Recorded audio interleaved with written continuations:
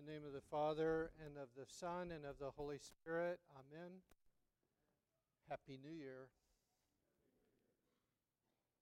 The homily this morning is about the vision of the eyes and the vision of the soul. The verse that I would like to focus on is this first verse from the epistle lesson this morning. Brethren, see to it that no one makes a prey of you by philosophy and empty deceit, according to human tradition, according to the elemental spirits of the universe, and not according to Christ.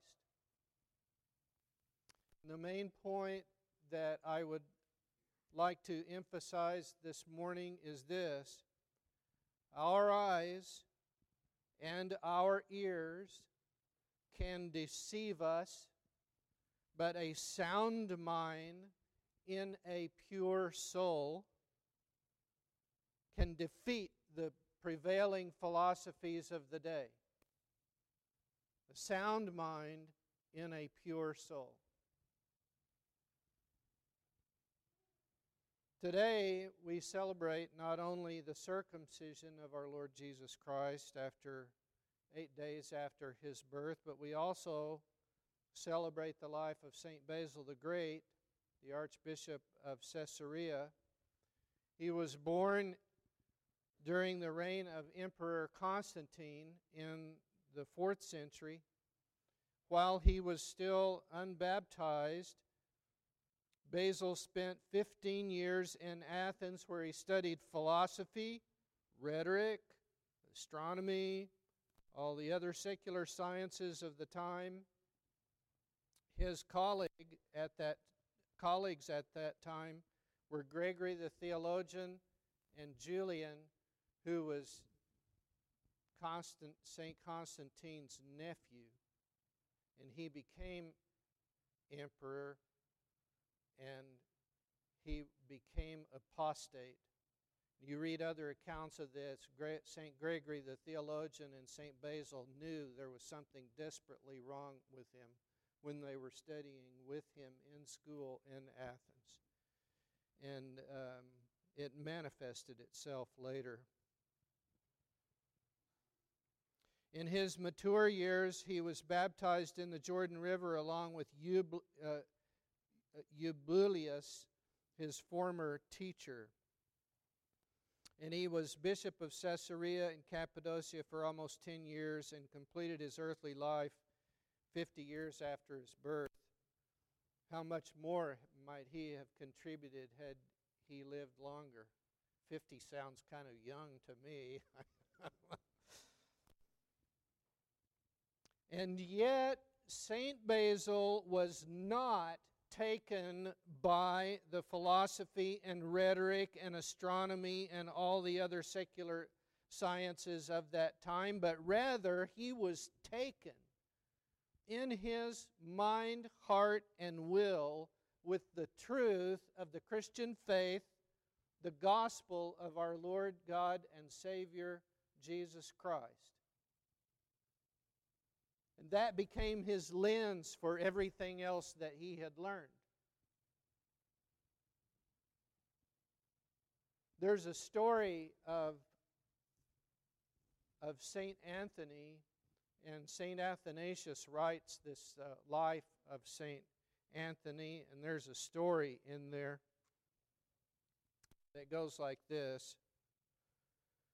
Again, there were Greek philosophers, and they met St. Anthony in the outer mountain and thought to mock him because he had not learned letters.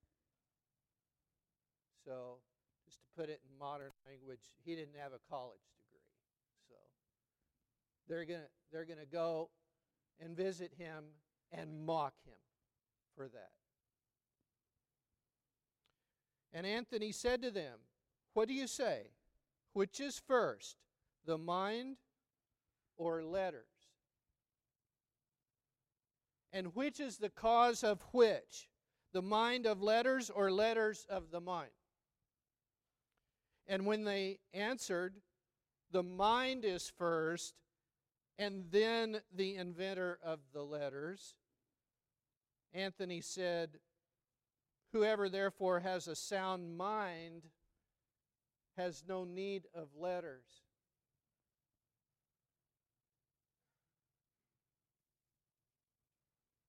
Which produced what? The sound mind, the pure mind produced the letters. This answer amazed both the bystanders and the philosophers, and they departed marveling that they had seen so much understanding in an ignorant man. For his manners were not rough, as though he had been reared in the mountain and there grown old, but he was graceful and polite, and his speech was seasoned with the divine salt, so that no one was envious, but rather they all rejoiced over him who visited him.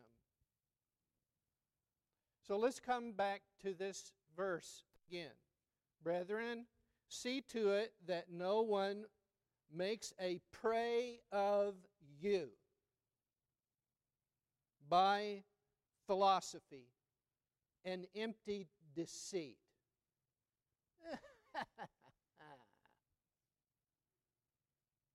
We get it, don't we? We get it. According to the human tradition, according to the elemental spirits of the universe, and not according to Christ.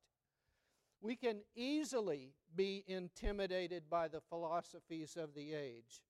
But in his commentary on this verse, St. Nikolai says this, brethren, do not let philosophy enslave us, by which conjecture says that there is no eternal life, no resurrection from the dead. For we do not arrive at the truth through the conjecture of man, but by God's revelation. This is critically important for us, because we might believe it and we might not.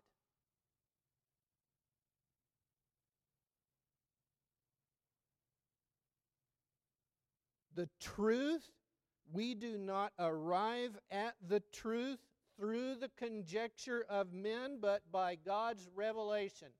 God is the Lord and has revealed himself to us. We sing it all the time, don't we? In the communion, when chalice comes out, what do we say? What do we sing? Blessed is he who comes in the name of the Lord. God is the Lord and has revealed himself to us. We have not come to him by our own conjecture, but he chose us. He revealed himself to us.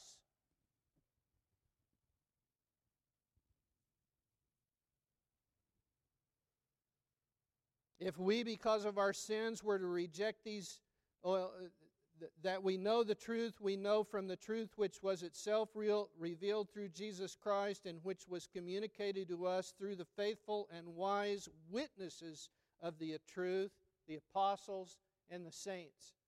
So this revelation came down to us through them. If we, because of our sins, were to reject these witnesses, who? The apostles and the saints, and accept the conjecture of humans, we would fall into the dark and bitter slavery of nature, of the body, to sin and to death.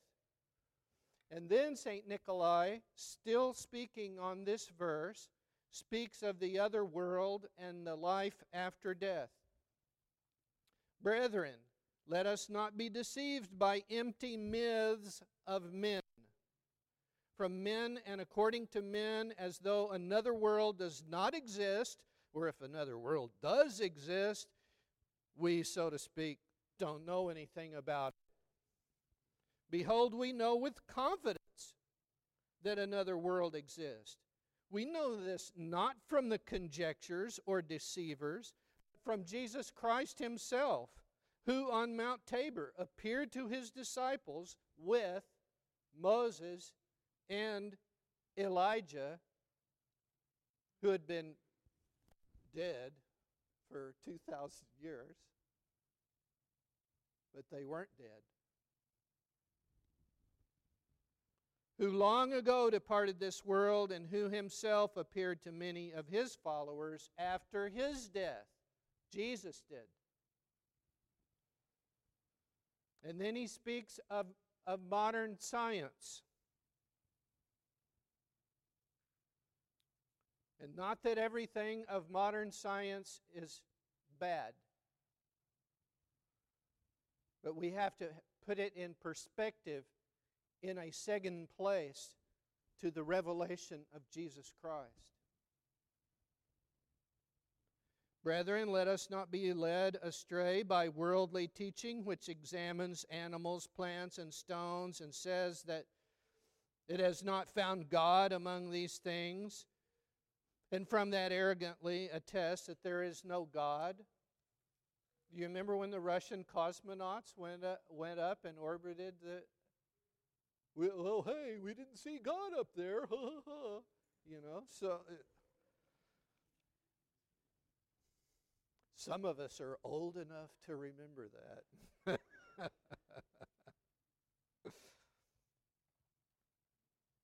We know that the Creator cannot be, as a thing among other things, be seen like that. But rather he is above all things and different from all things. We know this as much by spiritual understanding and conscience, as well as by the obvious revelation of the Lord Jesus himself, who appeared in the body of a man as the Lord of all created things, as well as through the witnesses of the apostles and many of the other saints and men. Then in the same epistle lesson, in the next verse, St. Paul goes on to say, "For in him the whole fullness of the Godhead dwells bodily." And St. Nikolai comments on this, "Men whose hearts are hardened as stone and whose minds were darkened recognize objects around themselves only through their eyes.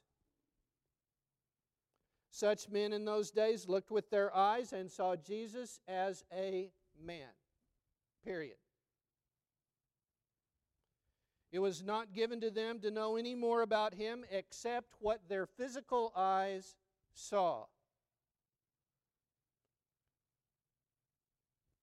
We know, some of us know there's a name for this, right? And it's a philosophy as well as a science. It's called empiricism. No man can speak the truth about the Lord who judges him only with the eyes. No one can speak the truth about Jesus who only observes him with the eyes. In order to see that which is hidden in him, behind the physical veil, one must have a spiritual vision, which is the Spirit of God in one's heart. The Spirit who draws back the veil and reveals the mysteries. Isn't that beautiful? What is spiritual vision? The Holy Spirit in the heart who draws back the veil and reveals the mystery. I love that. I want that. Do you want that? I want it. I want the Holy Spirit to do that in my heart. So let me please ask you this question. Is the ultimate point of reference in my life, in this life, myself? Is the ultimate point of reference in this life myself. My selfie. I am the center of the universe. I'm God.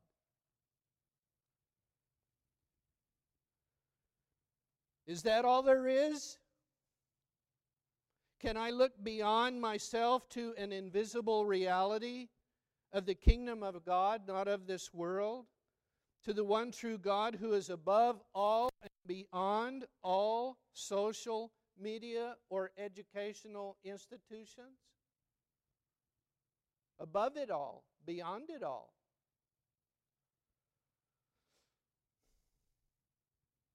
Let us ask for the intercessions of the holy martyrs against the prevailing philosophies of the day.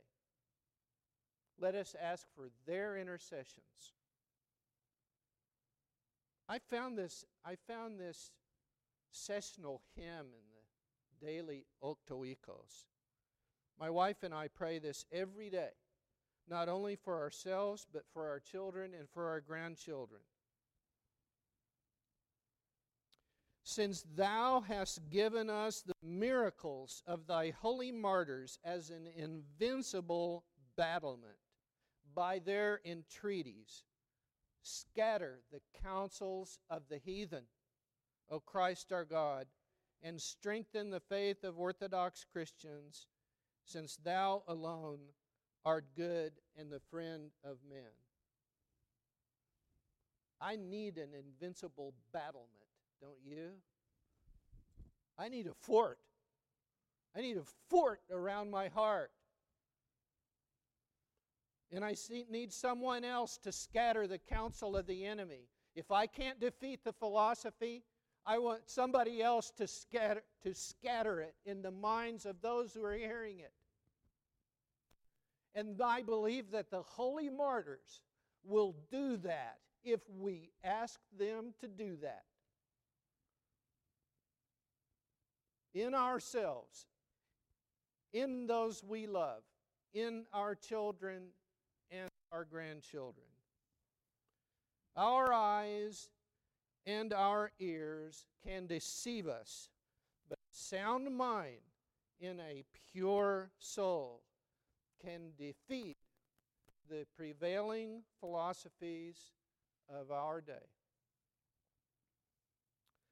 O Lord Jesus Christ our God, through the intercessions and the intervention of thy holy martyrs, both ancient and modern, scatter and destroy the vain philosophies, counsels, and empty deceits of those who attempt to rob us of our Christian faith, and strengthen us in our resolve to always and in every circumstance praise and worship thy precious name. May our mouths speak of thy wisdom, and the meditations of our hearts be of thine understanding.